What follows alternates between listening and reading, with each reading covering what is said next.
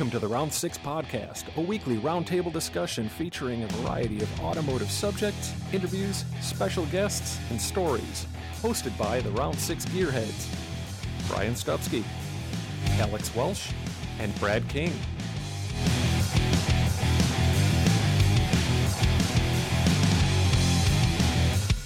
Here on episode 49, all the way from freezing cold Pennsylvania, the man behind Alumacraft Grills, Mr. Dan Baker.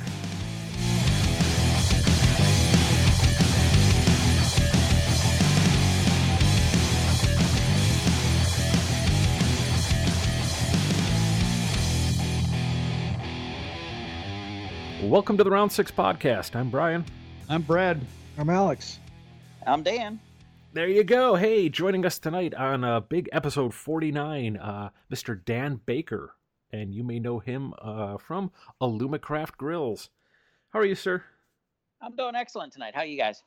Great. Doing good, man. Doing good. Outstanding would be the word I'd use, man. It's so good to have you on, and I'm going to make the public apology, too. We got so sidetracked and messed up with our schedule at Grand National Roadster Show. You were supposed to be on there in the fabled Round 6 experience. And, we totally blew you off.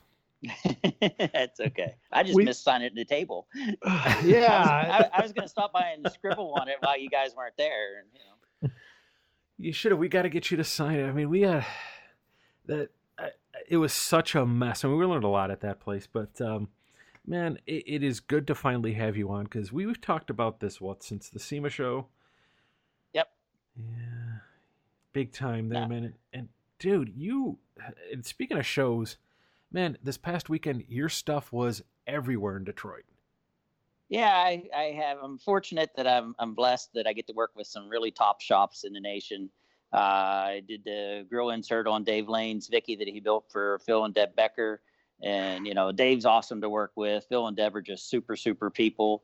I got to do a whole bunch of parts and pieces and turn a whole bunch of big blocks of aluminum into worthless chips for Mike and Talbert Goldman and Sonny Freeman and his wife, Debbie. They're just salt of the earth people and just super, super great people. Plus, I had parts on Nichols Paint and Fab, had a 63, 64 Riviera there, did a bunch of parts for it.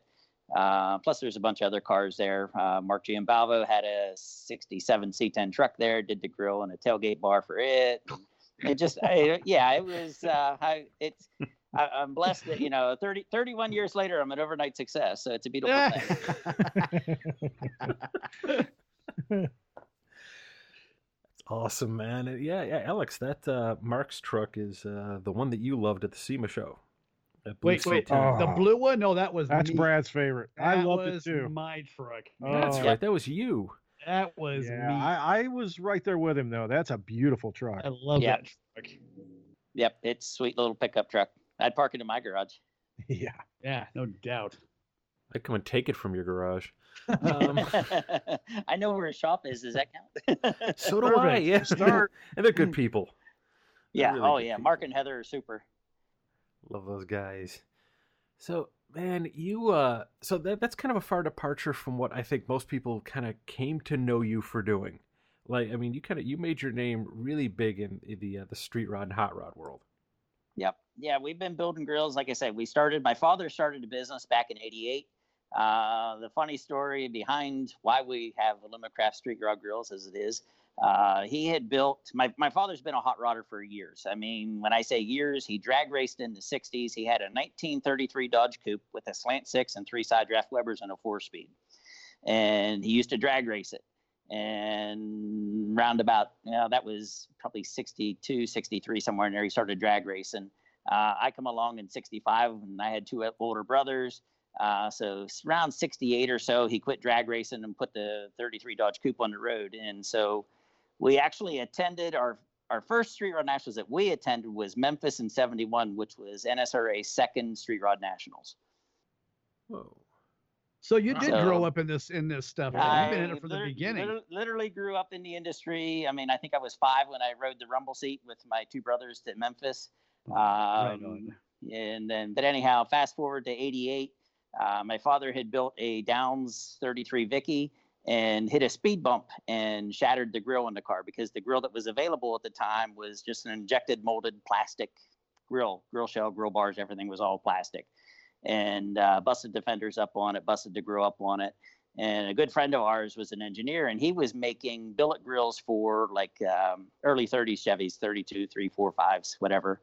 And so we went down and talked to him, and, he gave us some tips and tricks on how to fixture the stuff and how to bend the bars, that kind of thing. So Dad bought a grill shell for, just a fiberglass grill shell to replace the busted plastic one. And, we built our first grill insert in the back room at my father's house. And, and then my father, like I say, he was always a drag racer and a Mopar guy. So, and, you got to think 1988, nobody was doing anything for Dodge and Plymouth stuff. So we started buying grill shells for, 33, 34 Dodge Plymouths, 35, 6s, whatever. And so we actually started building grills for the Dodge and Plymouth stuff. The first 10 years, Dad owned the business. I worked for him 9.5 of the 10 years. The first couple months he did it on his own, the first 6 months, whatever. And then, I'm I don't know even how old I was at the time, 23 or so, 22, 23. And anyhow, started building the grills for him. He'd hand me a piece of paper and, what I was supposed to build, and we'd bend the bars and weld it up. And, he'd bring cardboard home from work, and we'd make a box and stuff it with paper and take it to the post office, and out the door it went. Okay, well, that actually answered that question. I was going to ask if there was a lot of CNC stuff back then, or you were just cutting and welding and gluing things back together again, and making it look like. It's even better than the CNC. Like we would just use a bandsaw that to cut the lengths of the bars. And the cross brace, or I call it the V-bar because it's shaped like a V. The V-bar, we actually would notch it with a table saw. We would set the blade angle at whatever Right. angle the cross brace called for, and I had it. I had a whole bunch of poster boards laid out that what the spacing was between the bars, all that kind of stuff, and break out the protractor and figure out what angle it needed to be, and just go from there with it. Wow. So way before CNC. Well, CNC stuff was out there. We just didn't have it in the back room at my mom and dad's house. So you were whittling. This is all just by hand. You're making pieces by. Wow. Okay, that's actually really cool. Yeah, spacing them with dowel rods and holding it together with rubber bands while I, break out the MIG welder and weld it together. And didn't even have a spool gun then. It was, we're pushing the wire all the way through the whip, and it's bird caging about every third weld and all that kind of stuff. It was a blast. What was your background in fabrication going into this? I was a Maytag man. I mean, it sounds kind of funny. My senior year of high school, my dad's like, "What are you doing with your life, son?" And so it's just like, "Oh, I don't know." So my grandfather, should back up a little. My grandfather had an appliance service business, and he'd go out and he was, go fix washers and dryers and whatnot. And then when my oldest brother went to college, my grandfather worked at railroad shops here in Altoona. And, so he just like, okay, I'm going to quit doing appliance work or whatever. So my dad took over the appliance business, and he did it for a couple of years, put my oldest brother through college. And then I graduated from high school the same year that my brother graduated from college. So my dad's like, hey, I got a full-time job. I don't need two of them. Why don't you take over the appliance business? So my senior year of high school, I come home from school, and I didn't do much homework, but, I go out on service calls with them. And so, I learned the appliance trade, in the evenings, literally on the job training. Did that through 2000. I graduated high school in 83. So I did the appliance work for like 18 years. But all along, I'm always out. I've got two other brothers, and, they're both super talented in what they do.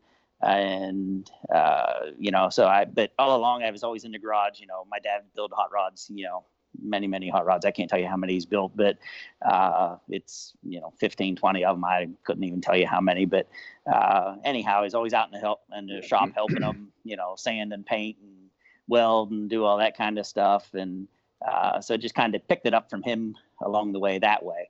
But the fabrication stuff, it's usually I'm blessed that if I see somebody do it, I can usually pick it up pretty quick. So, the body work end of things, the grind and whatever, So when I was, let's see, I would have been in ninth grade, something like that. I bought my first car for $100. It was about the ugliest car known to mankind. It was a 37 Dodge 4-door sedan.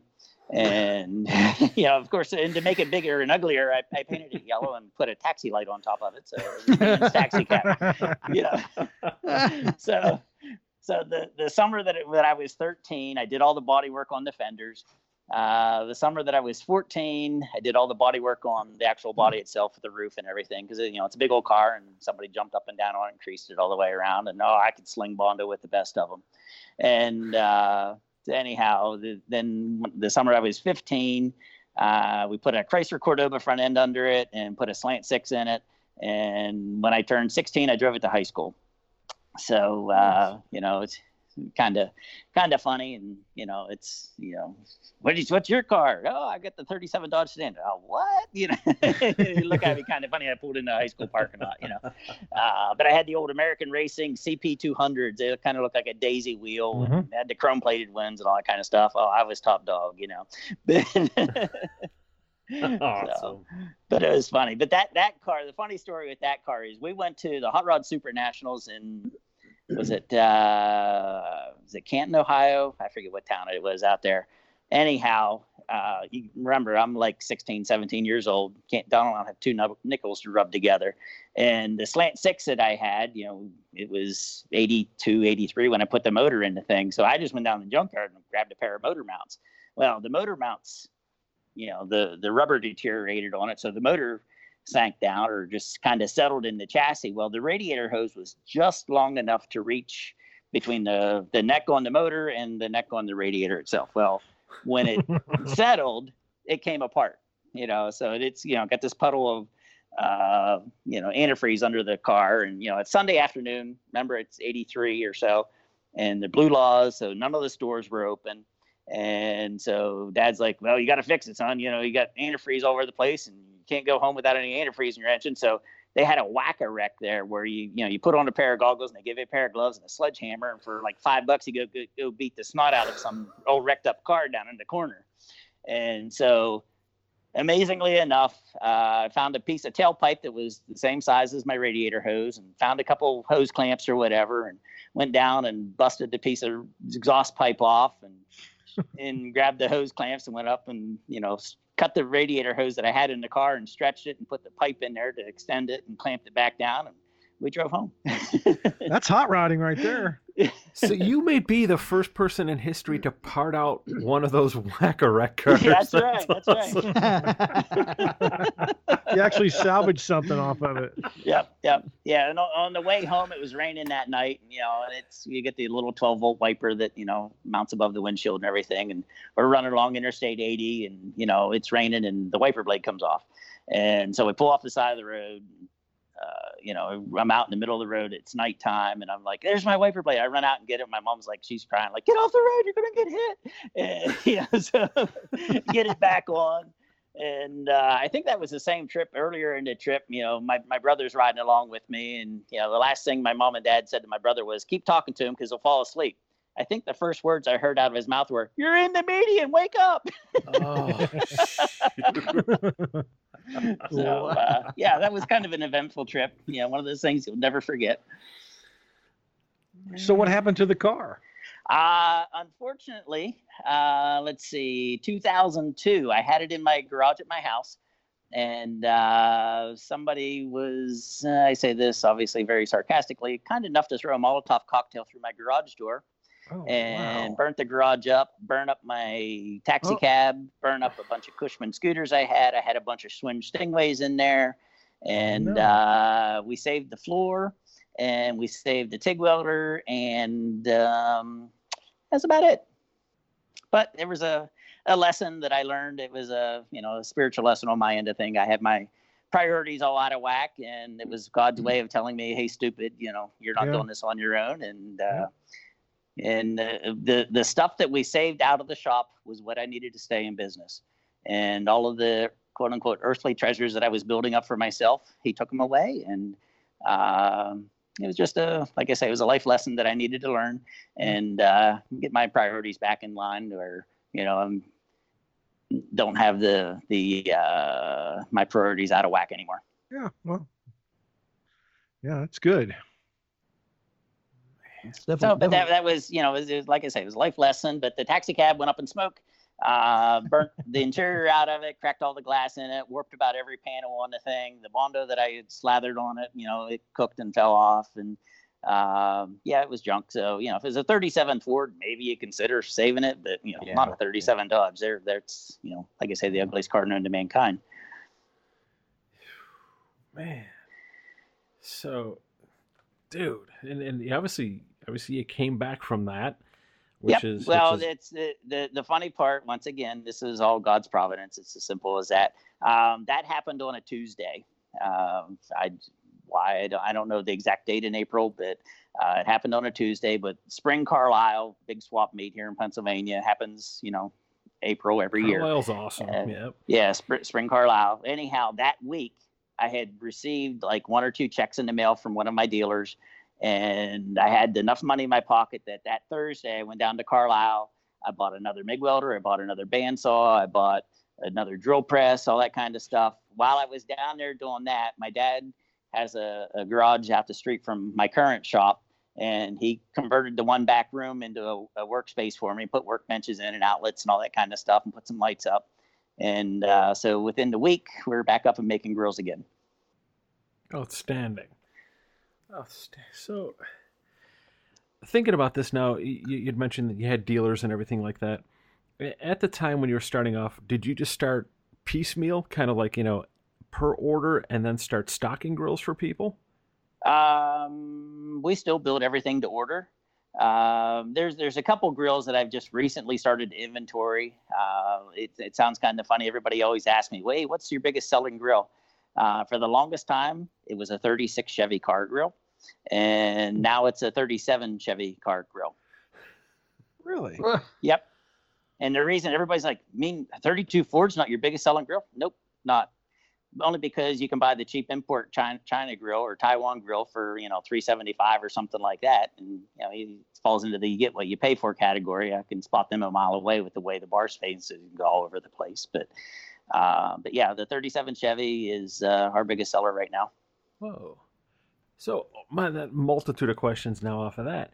This would be sort. Have you had any of your stuff knocked off by the Chinese yet? Not by the Chinese, but by one of my dealers that used to be one of my dealers. Oh. I don't sell to him anymore, and he's kind of gone on the wayside. So, I mean, he's still around, but he's not near as prominent as what he thought he used to be. Wow. Yeah, that I know it's a common thing. You get somebody who creates a good product, and everybody kind of piggybacks off of it. We've seen that in the industry with, you know, billet parts like hinges and things like that. Yeah. But man. So... Yeah, well, the thing with knocking my stuff off is this will probably kind of make you crazy, but for 1933 Ford grill shells, I have 13 different 33 Ford grill shells in my shop from all the different fiberglass shops, and none of them are interchangeable. So, you know, when you buy the generic, you know, special on eBay or something like that, and then I get the calls all the time, "Hey, I bought this insert on eBay and it doesn't fit my grill shell." And it's just like, yeah, call me shocked. So, yeah, it's once again, you get what you pay for. Whoa. Do you come across anything where you've worked on like one particular grill for, say, just any model car? Let's just say, we'll keep it as generic as possible. Say some guy comes to you and says, "Hey, I got a 74 Monaco." So you build a custom grill insert for it, and you find out later on that, you know, you're working on another Monaco, but the jig you made for that first Monaco is totally different than this other car that they sent you. You find variances like that? Not so much on the later stuff. You know, when you get into anything 55 and newer is pretty standardized. The big thing that I found with all the early fiberglass stuff, you know, in the 33s, 4s, that kind of thing, was, you know, the fiberglass technology wasn't as good back in the 70s and 80s when, you know, fiberglass cars really became, you know, more popular. Right. And so a mold would actually shrink. And so if you took your steel part and you made a first generation mold off of, you know, the steel part, And then, a year or two down the road, it shrinks a little bit. And then you make a second mold off of the first fiberglass piece, and then you fast forward that 3 or 4 or 6 generations. Next thing you know, it's a ½ inch smaller than what it's supposed to be. So yeah, you get somebody who's like, I've got an original mold off of this car, and some guy 20 years later has a 7/8 scale from the same mold. Yeah. That's nice. Yep. And then you get into all the 33 Willie stuff that's all over the map, between the flip front ends and all that kind of stuff, because they were all gasser stuff, and it was all lightweight fiberglass because they were race cars. So yeah, it's fun. That's got to be cool. I mean, you've got to have a hell of a mental catalog then on everything that's out there, and just kind of know, somebody goes, oh, I've got a Zips fiberglass body, and you're like, done, got that figured out. I have that one. Yeah, I have their Speedstar-ish style grill shell here at the shop, and I have their track nose also. That's the one thing. I mean, we've been around long enough that we've had such a great working relationship with all of the different fiberglass shops between Outlaw Performance and Bebops and Downs when they were around, and you name them. I work with majority of those fiberglass shops, and I mean, I've got grill shells here from fiberglass shops in Australia, and they email me a purchase order, and I build a grill in their grill shell and then put it in a box, and we know it's going to fit when it gets to the other side of the world. So, speaking of now, do you have clients all over the world? Oh, yeah.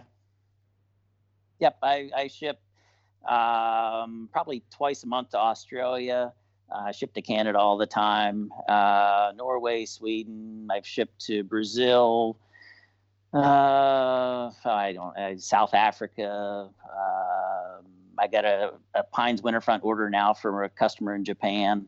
They go all over the place, and I laugh and say I'm a kid from Bellwood. It's if you got to zoom in really close to in Google Earth to find Bellwood. We're a population of like 1,800 people, and the traffic light's a mile outside of town.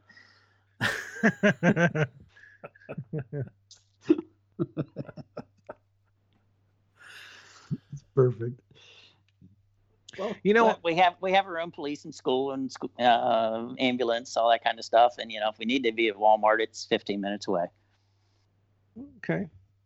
I always wondered when building a grill. Say somebody brings you some obscure grill from a rare car and wants you to build an insert for it. What are all the steps that you take to pattern, do the layout, do the machining and assembling? What's the first thing you do when you pull that thing out of the box?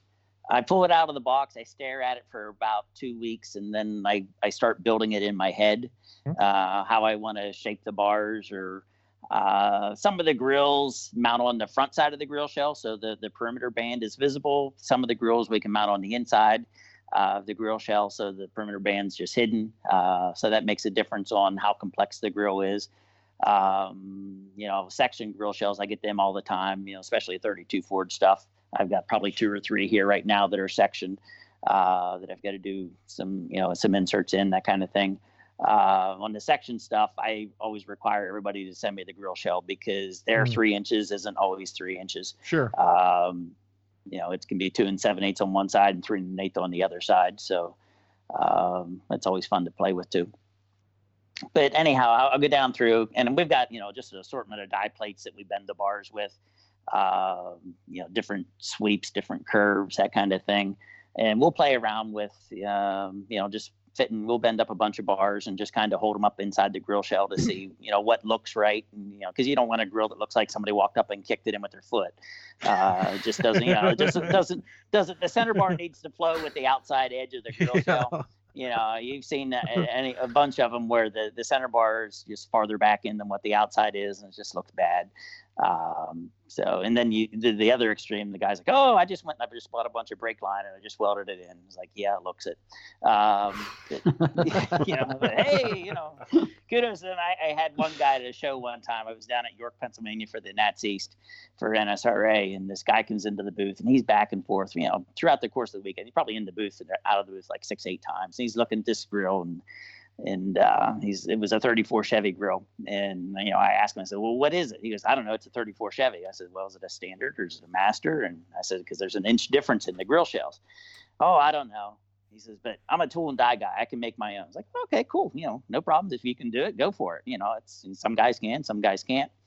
anyhow, he calls me up the following, York's in June every year. And he calls me up the following February or so. And he's like, hey, you going to be at your shop this weekend? I was like, yeah, why? He says, I got to come up and I got to bring my grill shell to you. And I was like, oh, okay. He says, I don't know if you remember me or not, but I was the guy that was in your booth like a half a dozen times at York. He's like, oh, yeah, I remember you.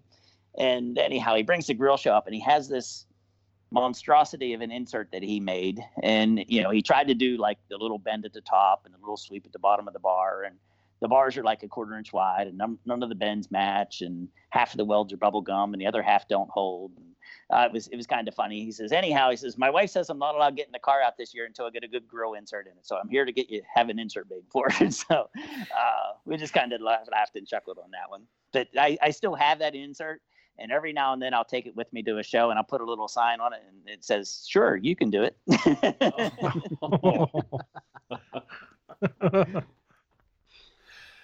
What's the weirdest request you've ever gotten for like material on a grill?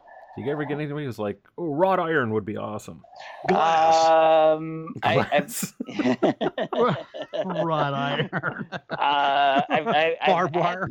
I've had one or two of the spider web requests that I've turned those down. But I did do one time it was a customer that was out in Oklahoma, if I remember right, and he wanted his copper coated or copper plated, and he just wanted it left copper. So we did an aluminum insert and sent it out to John Wright. Custom Chrome Plating does all my plating for me.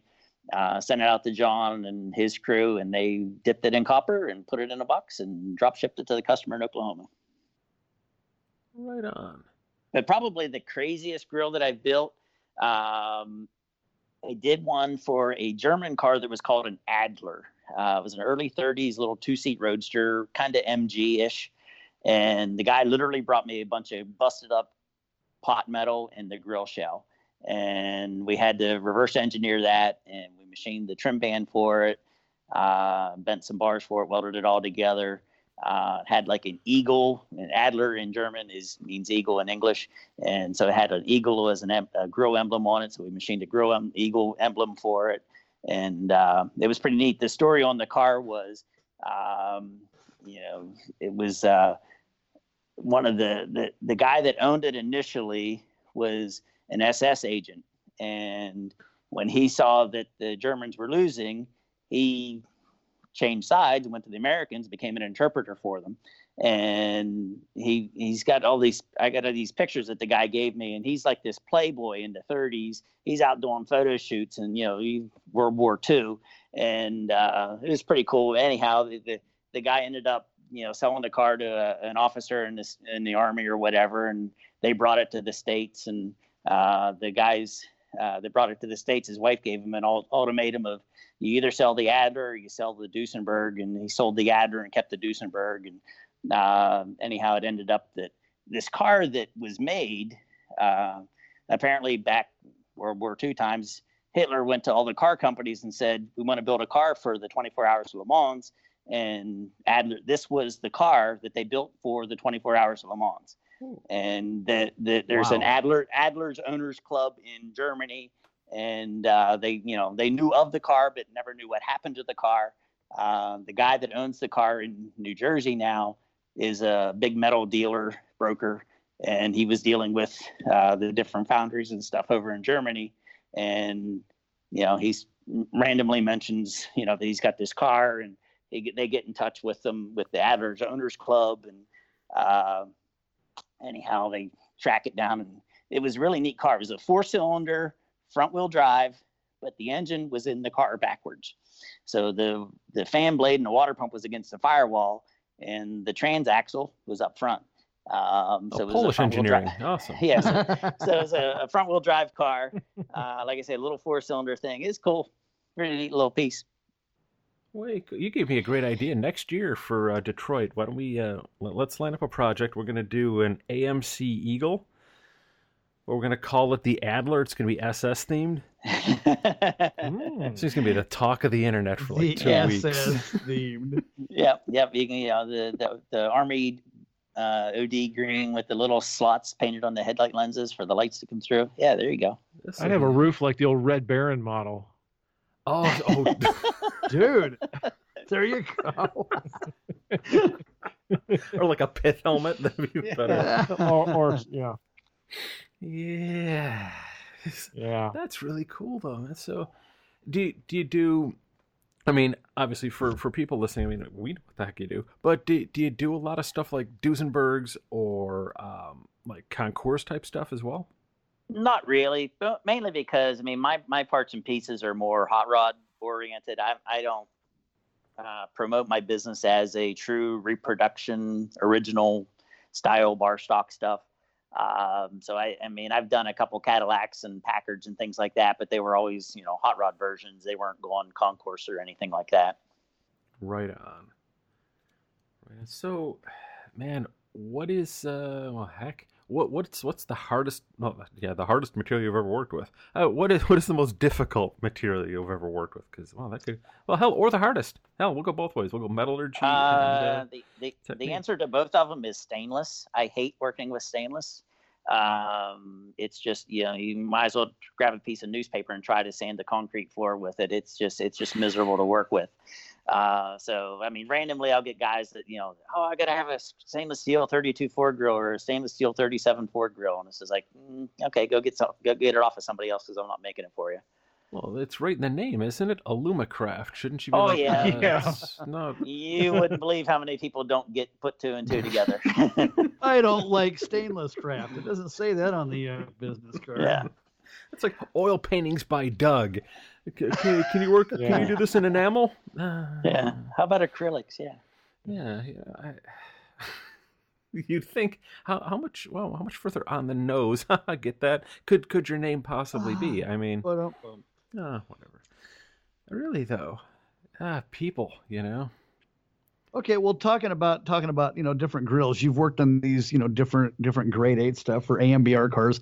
What in terms of hours, from start to end, what is one of the longest project grills you've done? Good question. Probably, and it's kind of a trick question. The Chevelle grill that I did this year, I probably had about 70 hours in it. The Chevelle grill was 13 different pieces that were all machined individually, and then I welded them all together. Hindsight, that was one of the first pieces I did for the car. But hindsight, just as I was learning, and because I've only been doing the CNC work, I'll say hardcore, for the last 3-4 years.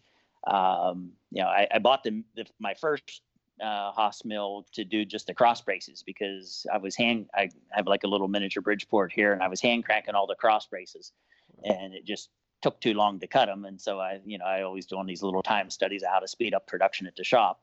And I figured, hey, they got these CNC mills out now that are supposed to be faster and better and more accurate and repeatable and all that kind of stuff. So let's get one of those. So I bought one just that it was a 1999 VF4 that I bought it in 2010. And so for the longest time, the first 10, 12 years or whatever, 2010, I guess it's only 19 now. So I've only had it for 9 years. But anyhow, first 5-6 years, I just cut the cross braces for the grills in it. And then, do a little emblem here or there for somebody, or a little oddball piece or something. And then, I kept on having guys ask me, hey, do you think you could make this for me? And I was like, oh, I don't know. I don't see why I can. It's just aluminum. So a lot of the programming anymore is in the software. So once you get the software figured out, cutting it's pretty simple once you know what feed rates you can get away with. But once you get the feed rates, you still have to hold it to the mill table, and that the fixturing to the table is probably one of the most challenging parts of machining to me, anyhow. Well, that's why I was kind of asking that question. Is it's kind of a weird thing to ask, is how many hours you have it, because it goes from a pencil sketch, because you see these parts and pieces, guys, it's all done with a CNC. Well, it's not. There's no magic create button. Somebody had to program all that crap, to draw it all up to make it cut, from this parameter to this parameter, and boom, boom, boom, and make it all work. So, your time is definitely in your programming, and even if you know the program, it's still a lot of work. Oh yeah. It's probably, I just did a pair of convertible top latch handles for a local collector guy. He's got a 51 Bentley convertible that's like one of 5 in the world. And one's in Japan. He has the one in the United States, and the other 3 are in Europe. And the car was leaving to go down to a Rolls-Royce museum to be the feature car for this current month. And they realized they didn't have the latch handle, so he brings me a handle, and it's just like, here, you need to make these, and I need to have them by Thursday. And it's like, oh, great. But I have a 3-axis digital readout on a measuring table that I made because Favor arms are just stupid expensive, and I didn't have time to send it out to get it scanned or anything like that.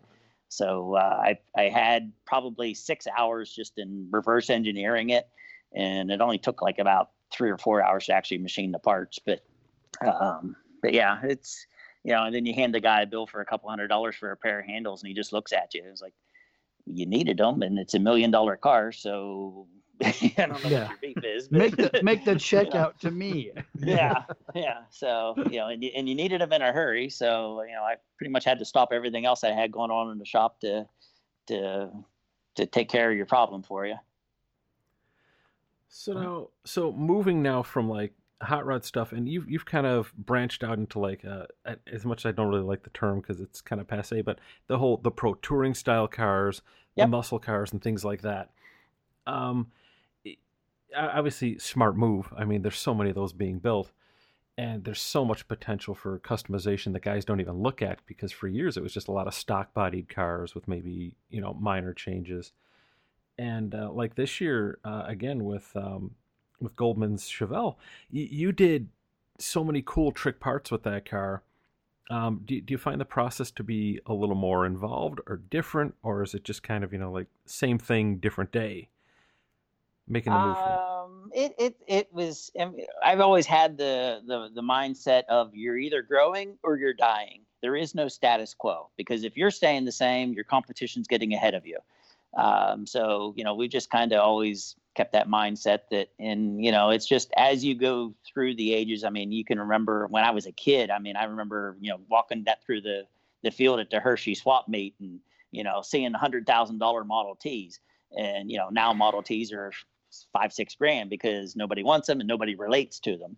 And for the longest time, 32 Fords are still always the iconic car, and everybody will always love them. But it was Tri-5 Chevys for the longest time. And then it got into, first-gen Camaros, and now second-gen Camaros, now the C10 pickup trucks and that kind of stuff, because that's what the cars that the guys that have the quote-unquote discretionary income now can build, because the family's raised, the kids are out of college, it's him and mom, and, he wants to go back and kind of relive the glory days.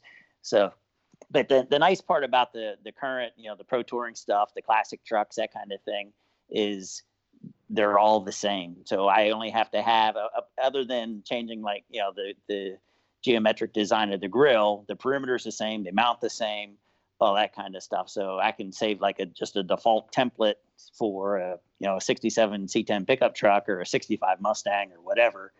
And then it's just a matter of going through and, if the customer wants hexagons or ovals or slots or, whatever other grid design he wants to come up with, then we go from there with it.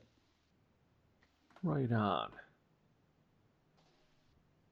Well, this is answering some questions here, stuff I was actually curious about. So this is actually good. How much does the owners normally give you, like, just go what you think looks right, Dan? That's what I want this grill to look like. Do you get much input like that, or is the owners usually pretty specific about what they want? It depends on the build of the car. Like for the Goldman car, I worked a lot. Eric Brockmeyer did all the renderings on the car. And so, Eric and I'd call Eric up and we kind of brainstorm and, work off of, his rendering. And, now I went down to the Goldman shop and took a bunch of measurements and tracings and things like that of, the tail panel surround, the grill opening surround, that kind of stuff. But then, just working off of Eric's renderings that just the shape of the tail light panel or the shape of the hood vents or stuff like that, we kind of get down through and bounce around some ideas that way. Then I've got other guys that, hey, I just want to put, I got a flimsy old stamp tin aluminum grill in my 65 Mustang and it vibrates and it's cracked and that kind of stuff. I just need a new grill for it. I saw one that had a hexagon on it. So just send me that one. So, it's all spectrums of the industry. I deal a lot with the quote unquote shade tree guys to, the high end shops. So it all depends on what the project is. Yeah. Awesome. Yeah. And, I mean, being in the design side of it, for me, it's kind of fun to take a drawing where you come up with something, you're like, yeah, this is awesome. And to watch a guy like you take that and, for the most part, put your spin on it and take it and translate that from, pencil or pixels or whatever the heck I'm working in that week to something physical. To me, that's the coolest thing in the world, because the first time you see the car in person, you're like, yeah, dude, that's awesome. And sometimes, you get a guy who's like, well, I put my own spin, I hope you don't mind. And to me, it's the coolest thing because somebody interpreted it in their own way. And I think it's really cool because you've kind of got the best of both worlds, man. Oh yeah, and that's the fun part of, I've always been, kind of a hands-on. I in high school I liked art classes, and I took, we called it industrial arts back then, but it was, kind of doing blueprints and things like that. And I've always loved just taking some kind of raw material, whether it's extruded bar stock that we get in for the street rod grills, or, blocks of aluminum, like the block of aluminum for the bumpers on the Goldman car. It was 2.5 inches thick, 12 inches wide, and 12 feet long, and weighed just shy of 500 pounds, I think. And so, we got to get it off the tractor and trailer with the forklift. And then I had to use my engine hoist cherry picker to get it up to my bandsaw to cut it in half to get it in the mill, because, it's still, even cut in half, it's still 250 pounds, and I only weigh like $190, and, it weighs more than I do. So I'm standing it up one end and I'm walking this thing across the floor, and then I lay the one end in on the mill table, and I grab the other end and just kind of flip it up in. And it's just like, boy, I hope I don't smash my toes on this one, because they ain't coming back. Well, I was thinking, think about the money you could save somebody if you just, you don't mill everything away. So if you put like a 400-pound grill into a car, right? I mean, you're going to get stance, custom grill, everything in one shot. I'm trying to help you expand your business. Grill. Yeah, well, when we did the front bumper for the Goldman car, like I say, it was just under 6 feet long. And I think the first piece that I sent it down to them, as I call it, a solid. We left it all solid in the backside so that they could drill and tap into the back of the bumper to mount it to the car. It weighed like 65 or 70 pounds. And then they drilled and tapped it, sent it back to me, and we machined out the backside of the grill or the bumper again. And I think we took another 30 pounds out of it. So, we got it down to like 30, 35 pounds, something like that. Wow.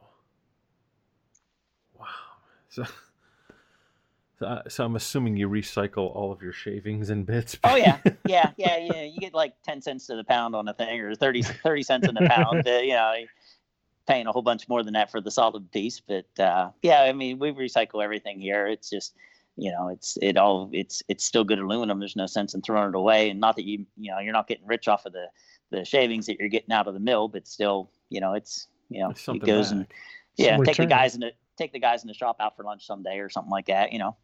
Or what you could do, you got to come up with a tumbler that would just take all the sharp edges off of those and kind of sell those off to the custom guys. So instead of using say, rocks, they could put down a bed of aluminum shavings.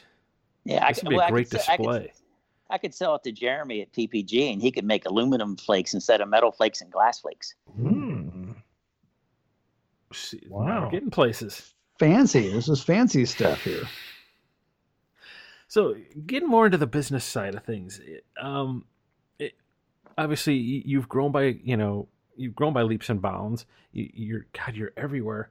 For someone starting out with their own, home-based shop, what would you do different looking back on it right now? Is there anything you'd change? Start earlier. It sounds kind of funny, but it was something that we've always just kind of managed the growth of the business. It was never one that the big street rodding heyday in the early 2000s, when the Rides TV show was on, and Overhauling and all those great shows, that there was a lot of guys that quote unquote jumped on the bandwagon and they disappeared because they got too big too fast, and when the economy went south, they had all this overhead, and they didn't have customers anymore to to sustain the business. But I've got a great dealer network that is always rock solid. You deal with good people and they take care of you. And in turn we try to take care of them and fill in their orders and things like that. But we've focused on the grill business, the grill side of things. I've got guys, can you make me up until recently, can you make me a bumper or a windshield frame? And always said no, because we did grills. And so it's the old adage, you do one thing 1,000 times, you get really good at it. You do 1,000 things one time and you suck. So, you focus on your core product, and, you solve the problem for the customer. No matter what it is, whether it's a rendering or, they need pinstripes or, they need paint on a car or something like that. You offer them a service that they can't do themselves. And so you do it at a fair rate, and, you take care of them, they take care of you. It's all good. Right on. Good way to put it. As far as like advertising goes, I always try to add this, these little value added things to someone who's starting out. And that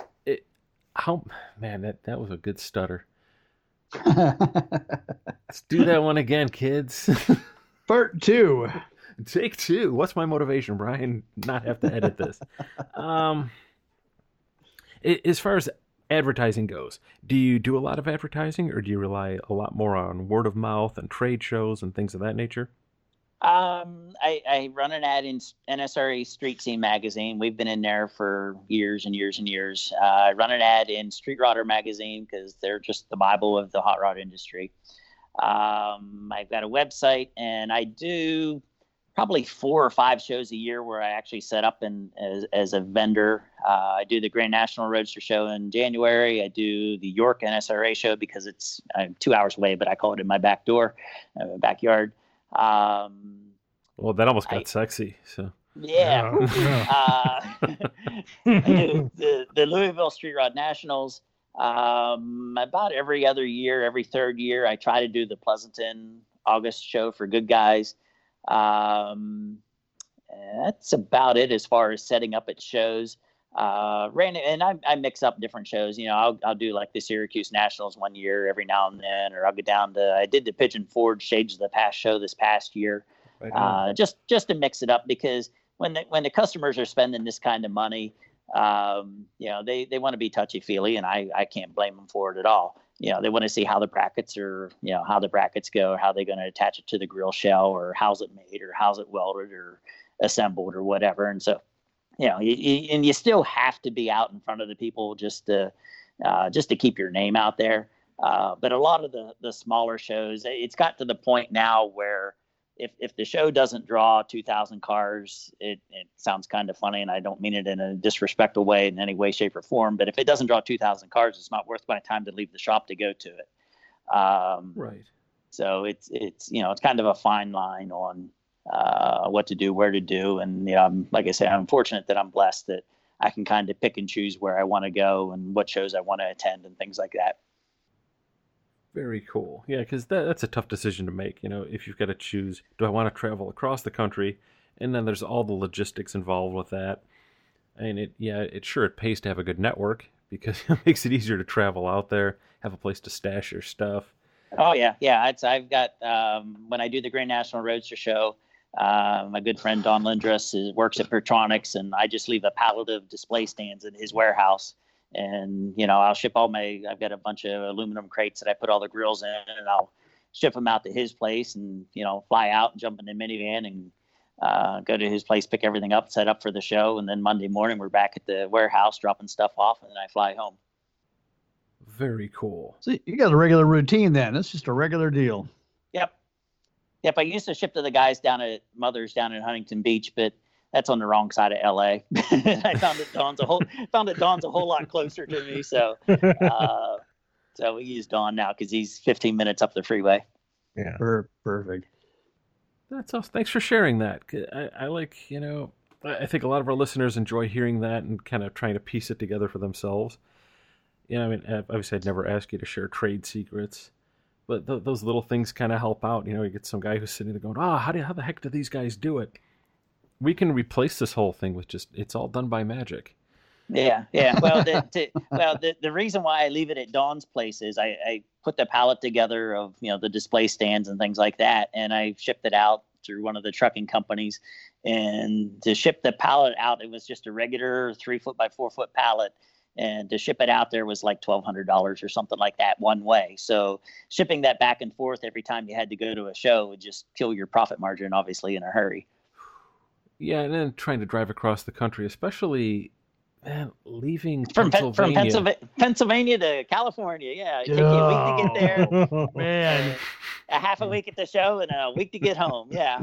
Yeah. Driving through snow and everything else. Yeah. Pass. Yep. I mean, you just want to take a nap. It's like, I don't want to go to the show. I just want to take a nap. Where's the food? So, do you have a favorite grill you like to build? I know somebody calls you, do you get excited? You go, yes, Nash Metropolitan, can't wait. Yes. Corvair. Oh, wait, yeah. we didn't have grills. Yeah, no, I mean, my current favorite grill is the Pines Winterfront grill that we do. It's a lot of fun to build. It's just a different look for the 32 Fords. And with the original Pines Winterfront grills selling, a nice Winterfront, if you can find somebody that wants to sell one, they're 10, 12 grand, something like that. Wow. Oh yeah. They're, I've seen beat up ones sell for like 5 and 6 grand. And the funny part was just, I don't know, maybe 2-3 months ago, I had a customer that calls me up and says, I was working on my 33 Plymouth and, I had it jacked up. We were getting ready to, do something, change the oil on it or something. I forget what they were doing too. Anyhow, they were still in the process of jacking it up, didn't have the jack stands under it yet. The jack kicks out, goes right up through the bottom of the grill shell. Yeah. And, so he calls me up and it's like, hey, I need a grill insert to put back in my car that I can rework the sheet metal to match the grill shell again, or put the grill shell to match the insert again. And I don't even know how it happened, but anyhow, he randomly makes this off the wall comment that, yeah, I got this Pines Winterfront hanging on my wall. It's like, really? He's like, oh yeah, because I bought it out of a junkyard up in Alaska like 20 years ago for $20. Tell you what, I'll double your money. Well, oh yeah, that's where I was going next. It's just like, so how about we do a trade? And he goes, oh, it's kind of beat up a little bit. And I says, I tell you what, if it's as nice as I have pictured in my mind, he ordered I offer the grills in a front edge polish with a satin side or a fully polished, or like I say, I send them out to John Wright and get them chrome plated. And he had ordered just, the basic 3/8 spacing between the grill bars, stock look, front polish. And I said, tell you what, I said, if it's a Winterfront and it's truly what you say it is, I'll do one in chrome for you and, I'll send it out to you. And I says, and then if you like it, I'll put a label in the box and you just put the Winterfront grill right back in the box and you ship it back to me. So anyhow, he sends me a couple pictures and it's beat a little more than, what I was hoping it for. And anyhow, he calls me up and says, are you sure about that? And I says, I'll tell you what, I says, it's a little rougher than I care for. I says, but it's still really cool. I says, I'll do a full polish one for you and we'll call it even. He says like, oh, I think I should still pay shipping on it. I was like, no, dude, we're good. And I told him how much I thought it was worth and all that kind of stuff. Wasn't trying to, take advantage of them or anything like that. And he was all like, I don't know. I only paid like $20 for this thing. I don't think, it's fair for you to give me like this, $1,000 insert for, a grill insert I got $20 in. And it's like, well, dude, I'm telling you, it's worth $5 or $6 grand. If you want to do the deal, with the full polish in exchange for your Winterfront grill, I'm game. And he's like, let me talk it over with my son. He calls me back the next day. He says, yeah, my son said he's never going to do anything with it. So the deal's good. It's like, sweet. So now I got this original Winterfront here in my shop, which is just kind of cool to have hanging here.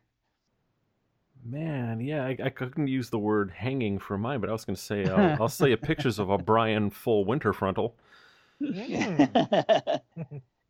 So what's on the horizon for you, sir? Oh, we're already doing stuff for SEMA.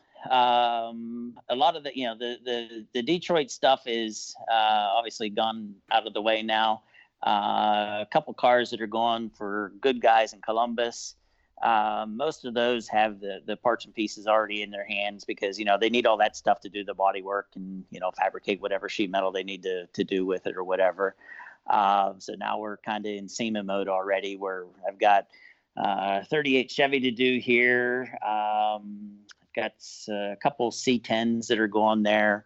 Got a couple guys that are already talking about Detroit for next year already. So it's fun. And like I say, I get these guys that are. It was funny. I did I'm on the WD-40 Pro board. They send me out sample products, and I tell them what I like, what I don't like, that kind of stuff. And they were here a couple of weeks ago and did a little video shoot, and they picked 6 guys out of the 100 people on their pro board, and they spent like 8 hours here at the shop watching me spray WD-40, and they're going to edit it down to like a 30-second segment for their social media use and things like that. And I was like, yeah, you got to edit 8 hours of video down to 30 seconds. Good luck with that. And so anyhow, that'll be coming out. I think they said they were going to try to have all that stuff edited and online sometime late March, early April, so that kind of thing like that. So it's pretty cool that, once again, I'm a kid from Bellwood. These kind of things don't happen to guys like me. I want to see the film crew get sent over to the paint shop after this been WD-40'd. Yeah, one of the guys from WD-40 was standing there because there's 2 guys from WD-40, 4 guys from the film crew, and my phone rings, and I pick it up and I look at it, and it's got the phone number and it says Switzerland on it, and I just start laughing, and the WD-40 guy kind of shoots me an odd look as I turn the phone and I show it to him. He's like, Switzerland? Really? He's like, yeah, I'm telling you, I'm a kid from Bellwood. That, yeah, I'm ordering hot chocolate. Yeah, and it's pretty neat. So, but like I say, I'm blessed with the industry that we're in. It's not about the cars. It's about the friendships you make, and the cars just happen to be a common denominator. So it's pretty sweet. Exactly. We talked about that quite a bit at SEMA this year. It's a whole lot more family than it is anything. And most definitely. That was the first place you and I have ever met face to face. And right. Man, look at us now sitting here swapping semi-dirty jokes. And the mesh you can make a WD-40. It's perfect. Yeah, that was it. And then they called and said, hey, we need to, you want to be involved with this WD-40 thing. And it's just like, I hate to say this, but I don't use the yellow and blue WD-40 can. I says, I can't, because the oils that are left in it contaminate my TIG welds. And so I can't wipe the bars down with WD-40 or anything like that, because it just contaminates it. I says, but you'll like this, Brian. They make a great dry lube for all my for my bandsaw blade, my drill bits, and the taps that I use to thread the brackets and everything, because aluminum and bandsaw blades don't get along. So I told them I used the dry lube, and they're like, oh, sweet, that's perfect, you're in. I was like, okay, I'm just letting you know I don't use the yellow and blue WD-40 can, the regular stuff that everybody else uses. So they'll fix that in post. You'll be holding one yellow can. That'd have been awesome. It's like, what do you use? Oh, I use your marinade and your pasta sauce. So, but then when the guys were here, it's just like, yeah, I use your dry lube up on here. I said, but I use your degreaser and your gel lube and all that kind of stuff on my go-karts. And they're like, you got go-karts? Like, yeah, I got go-karts. And so we went in the back shop, and I race little flat oval, banked oval dirt carts, and that's what I do for my fun. I don't hunt or fish, and amazingly enough, being in central Pennsylvania where everybody hunts and fishes, I can't stand it. It's too easy to walk down to the grocery store and get exactly what I want to eat for supper. Get in and bring it home. So I go play with go-karts on the weekends during the summertime. So that's my release. Sounds like more fun to me anyway. It is. It is. The technical aspect of things is fun. The tire preps and the gearing and all that kind of thing. Plus, it's the friendships you make at the track is good as well. That's awesome. Have you been doing that your whole life, or is this something you just kind of came into? Oh, no, this will be my 5th year coming. So I didn't even start racing until I was like 48. Very cool. We can edit that so it sounds like I say, I didn't start doing that till I was 20. I'll be 25 this year. Yeah, I was like this old guy that shows up and it's a rookie, it's kind of funny. I was like, I need to start at the back of the track and back of the pack. And the very first night that I went out, I bought this carbon fiber helmet, and I got the cart and all this kind of stuff. And I go out for my first hot lap session ever, and I get on the track, and the helmet's way too big for me. And so it's a full face helmet, and the little chin bar thing kept on vibrating up over my eyes. The helmet would rotate around my head.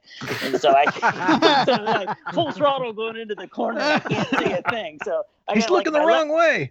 I got my left hand on the backside of my helmet trying to push it around as I'm trying to drive through the corner with my right hand. And it was a mess. Get to know what turn you're going into by which ear hole you're looking out of. That's there you go, the ear hole. Exactly. Yeah. Imagine everybody in the crowd watching it. You got your head turned all the way to the right, and you're making a left turn. It's like, look at this dude. Show off. Yeah. Yeah. Show off. But it's fun. It's just something different. When I put the helmet on, I'm not thinking about welding. I'm not thinking about machining. I'm just concentrating on hopefully going fast and turning left. See, that works for a lot of guys. A lot of guys say, I put the helmet on, I stop thinking. I mean, I've been asked so many times to wear a helmet, and I still think about stuff. So, that's just to keep you from licking the windows. That's the problem. It's not going to slow that down. Just licking my visor. Licking the window. Oh, man. I'm so glad you made time for us, especially after your trip back from Detroit. Yep, not a problem. I appreciate you having me on. It's, I listen to you guys pretty much every week, and the guests that you've had on there, I'm honored to be included with the likes of Chip Foose and Dave Lane and the Tucci's and Carson and all those guys they're incredible. And I've learned just kind of a bunch of the inside stuff, especially with Carson when he was on there talking about all of his, the legal end of things. It was pretty cool. Yeah, that guy's a wealth of info. But thank you for listening, man. Yeah, you made my day. I mean, dude, and we're honored to have you. This was big for us. I mean, you again. I know a lot of people are going to say, "Man, you've always been on my list," but no, you were big on my list, and I was crushed when we left Grand National. I was like, man, I let the guy down. Yeah, there's always tomorrow, so it's not like I say, it's didn't bother me any, and I know you guys are busy, so like I say, I appreciate you taking the time to give me a ring tonight. Yes, thanks again for coming on. I know it's a little later there than it is here, and thank you for toughing that out for us. Not a problem. Man, yeah, we look forward. I want to have you back on because there's stuff I would really like to get into with you in greater detail. And I'd love to have you back on, especially as the show season goes on. Because we're just starting again, how the real show season starts, well, now, basically. Right. Because I said so. But it's, the whole thing starts. I decreed it. By decree. Brian said so. The show season is now officially underway. Yes. By decree of one of the hosts of a podcast that has 11 listeners. I was listener number 7. You remember when I introduced myself to you, Sam, it's like, I'm listener number 7 because you always said you and 5 other people. There were 6 listeners at the time. I'm number 7. And you just kind of looked at me funny. You were number 7, and that was back when we still hand printed the cards. So that's pretty awesome. And well, hopefully you guys are all still getting the direct deposit checks. Hopefully that's still going through. So that's come from Alex. That's nice. Mm-hmm. But no, I mean, like I said, I'd like to touch base with you, as the show season goes on, and kind of just talk a little bit more, because there's obviously trends that'll emerge this year. And we got to pick this up again, and definitely I'd like to spend some time with you looking way ahead here. Maybe at the SEMA show, kind of walk around a little bit and get an idea of the stuff, you worked on there and talk to you a little bit more in depth. I'll be there. Awesome, man. You made my day. I don't do a booth at SEMA because to me, the SEMA guys are, the guys that set up booths there, they're full on mass production. They're making 1,000 of the same widget in a day. And where all my stuff's all kind of handcrafted. I could go out and I could set up there and then I could come home and be completely overwhelmed with orders. And, I get phone calls all the time. Oh, you need to advertise with us online or in a magazine or wherever. And it's just like, I found that the guys will wait about 8 weeks for their orders, and anything past that, they'll just like, forget it. I'm not going to do it. So there's no sense in spending a whole bunch of money to advertise to, just have the customer hang up on you because I can't fill the order fast enough for them. Exactly. And yeah, because at any given time here at the shop, I typically have between 30 and 40 grills in the works. Oh, wow. Whoa. Wow, okay, well, you're busy then.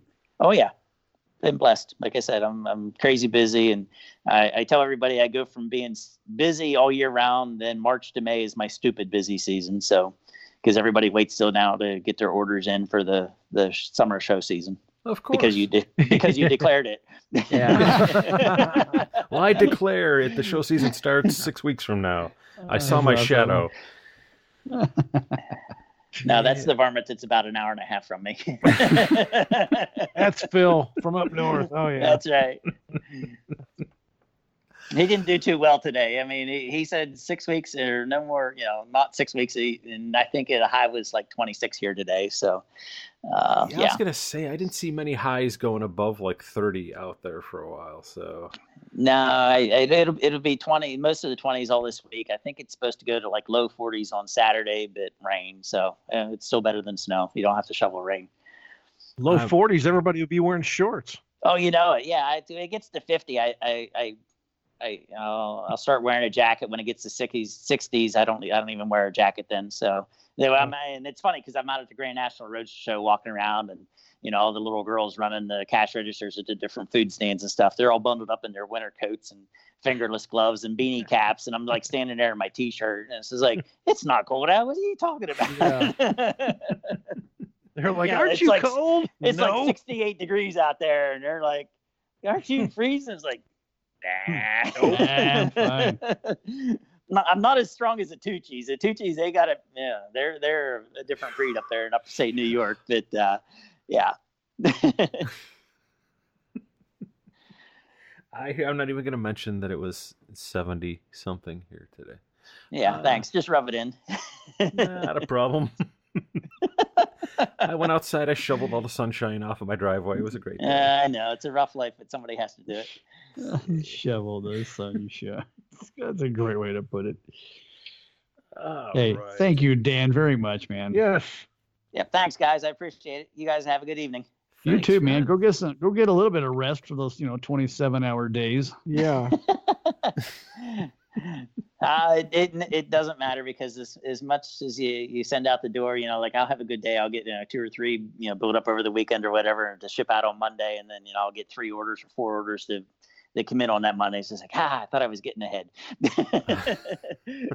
But that's a good problem to have. That's all I'll say. No complaints at all. Indeed. Yeah, that being self-employed thing and have something to do, that's always good. It is. And man, if that's the problem you don't mind having, I hope it continues for years, man. Yeah. Yeah, me too. Yeah. All right. All right. Thanks again, man. Yep. Thanks, guys. Thank you, sir. See you later. All right. Talk to you soon. Yep. See ya. Bye. Hey, big thanks to our guest tonight, Dan Baker, for taking time, especially after coming off the road from Detroit and everything like that, man. Dude, such a good dude. Yeah. Yep, absolutely. Dude, he's guy's a blast, and like I said, I didn't want to linger on it, but man, I felt really bad about the way our schedule kind of worked out at Grand National. But man, I think it was even better to have him here without all that background noise. So yeah. Well, thank goodness he believes that sleep is highly overrated, so he was able to come on tonight, and it worked out well for us. He was actually at work when he was calling in, so that's impressive. He was at lunch. Yeah, He was at lunch. He was at the halfway point of the day, 9:30 at night. When does your day end? What day is it? Yeah, that's right. 3 weeks from Thursday. All right, good. But man, huge thanks to Dan, and obviously, if you get a chance, go on. We'll have all of his info where you can go check out his stuff on the show notes as we usually do over on our website at round6pod.com, and you can check out all of our other episodes too. And while you're there, if you think of it, give us a listen over on iTunes and Spotify and Stitcher, or whatever your favorite platform is. And it helps us a lot if you guys rate, review, and comment on us. It lets us bring you, great guests like Dan and all of our other guests that we've had so far, and heck, maybe even some more good ones. More good ones, more better ones, More gooder ones. more gooder ones. That's right. All right, but more gooder. And we'll even enroll ourselves in an English as a second language course to help you guys out. Won't you be lucky? So yeah, give us a shot there, and some really big things on the horizon, and not to discount the upcoming 50th episode of our show. So be sure to tune into that, because even I don't know where the hell that's going. So 50th is golden, right? Is that the? That's right. Yes. Ooh, Okay. It's the golden podcast. Ooh, we're going to shower you with grand Oh, I knew podcasts. that was coming. Knew that was coming. That's why I kept your eyes shut. That's a good man. I turned away.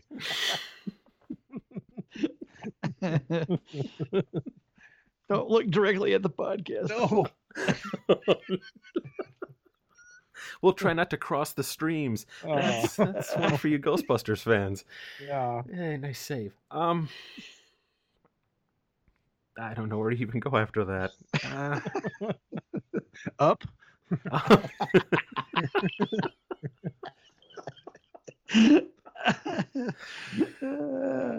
Crap.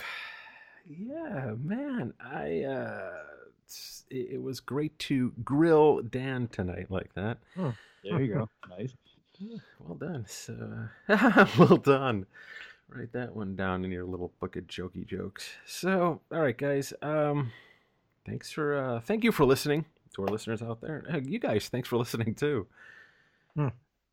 And we'll catch you guys next week again, as I said, for the 50th episode celebration of the Round 6 podcast.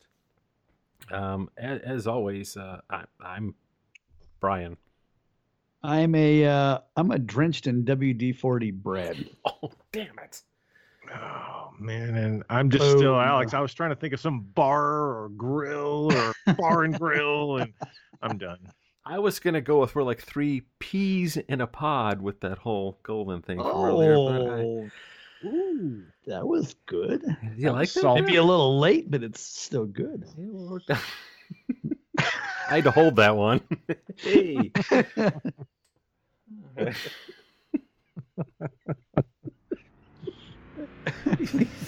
Whatever. Ow. Thanks again for listening, and be sure to keep up with us gearheads over on our website at www.round6pod.com. And if you'd like to, we invite you to follow along with us over on Facebook, Instagram, and be sure to check out all of our latest videos on youtube.com.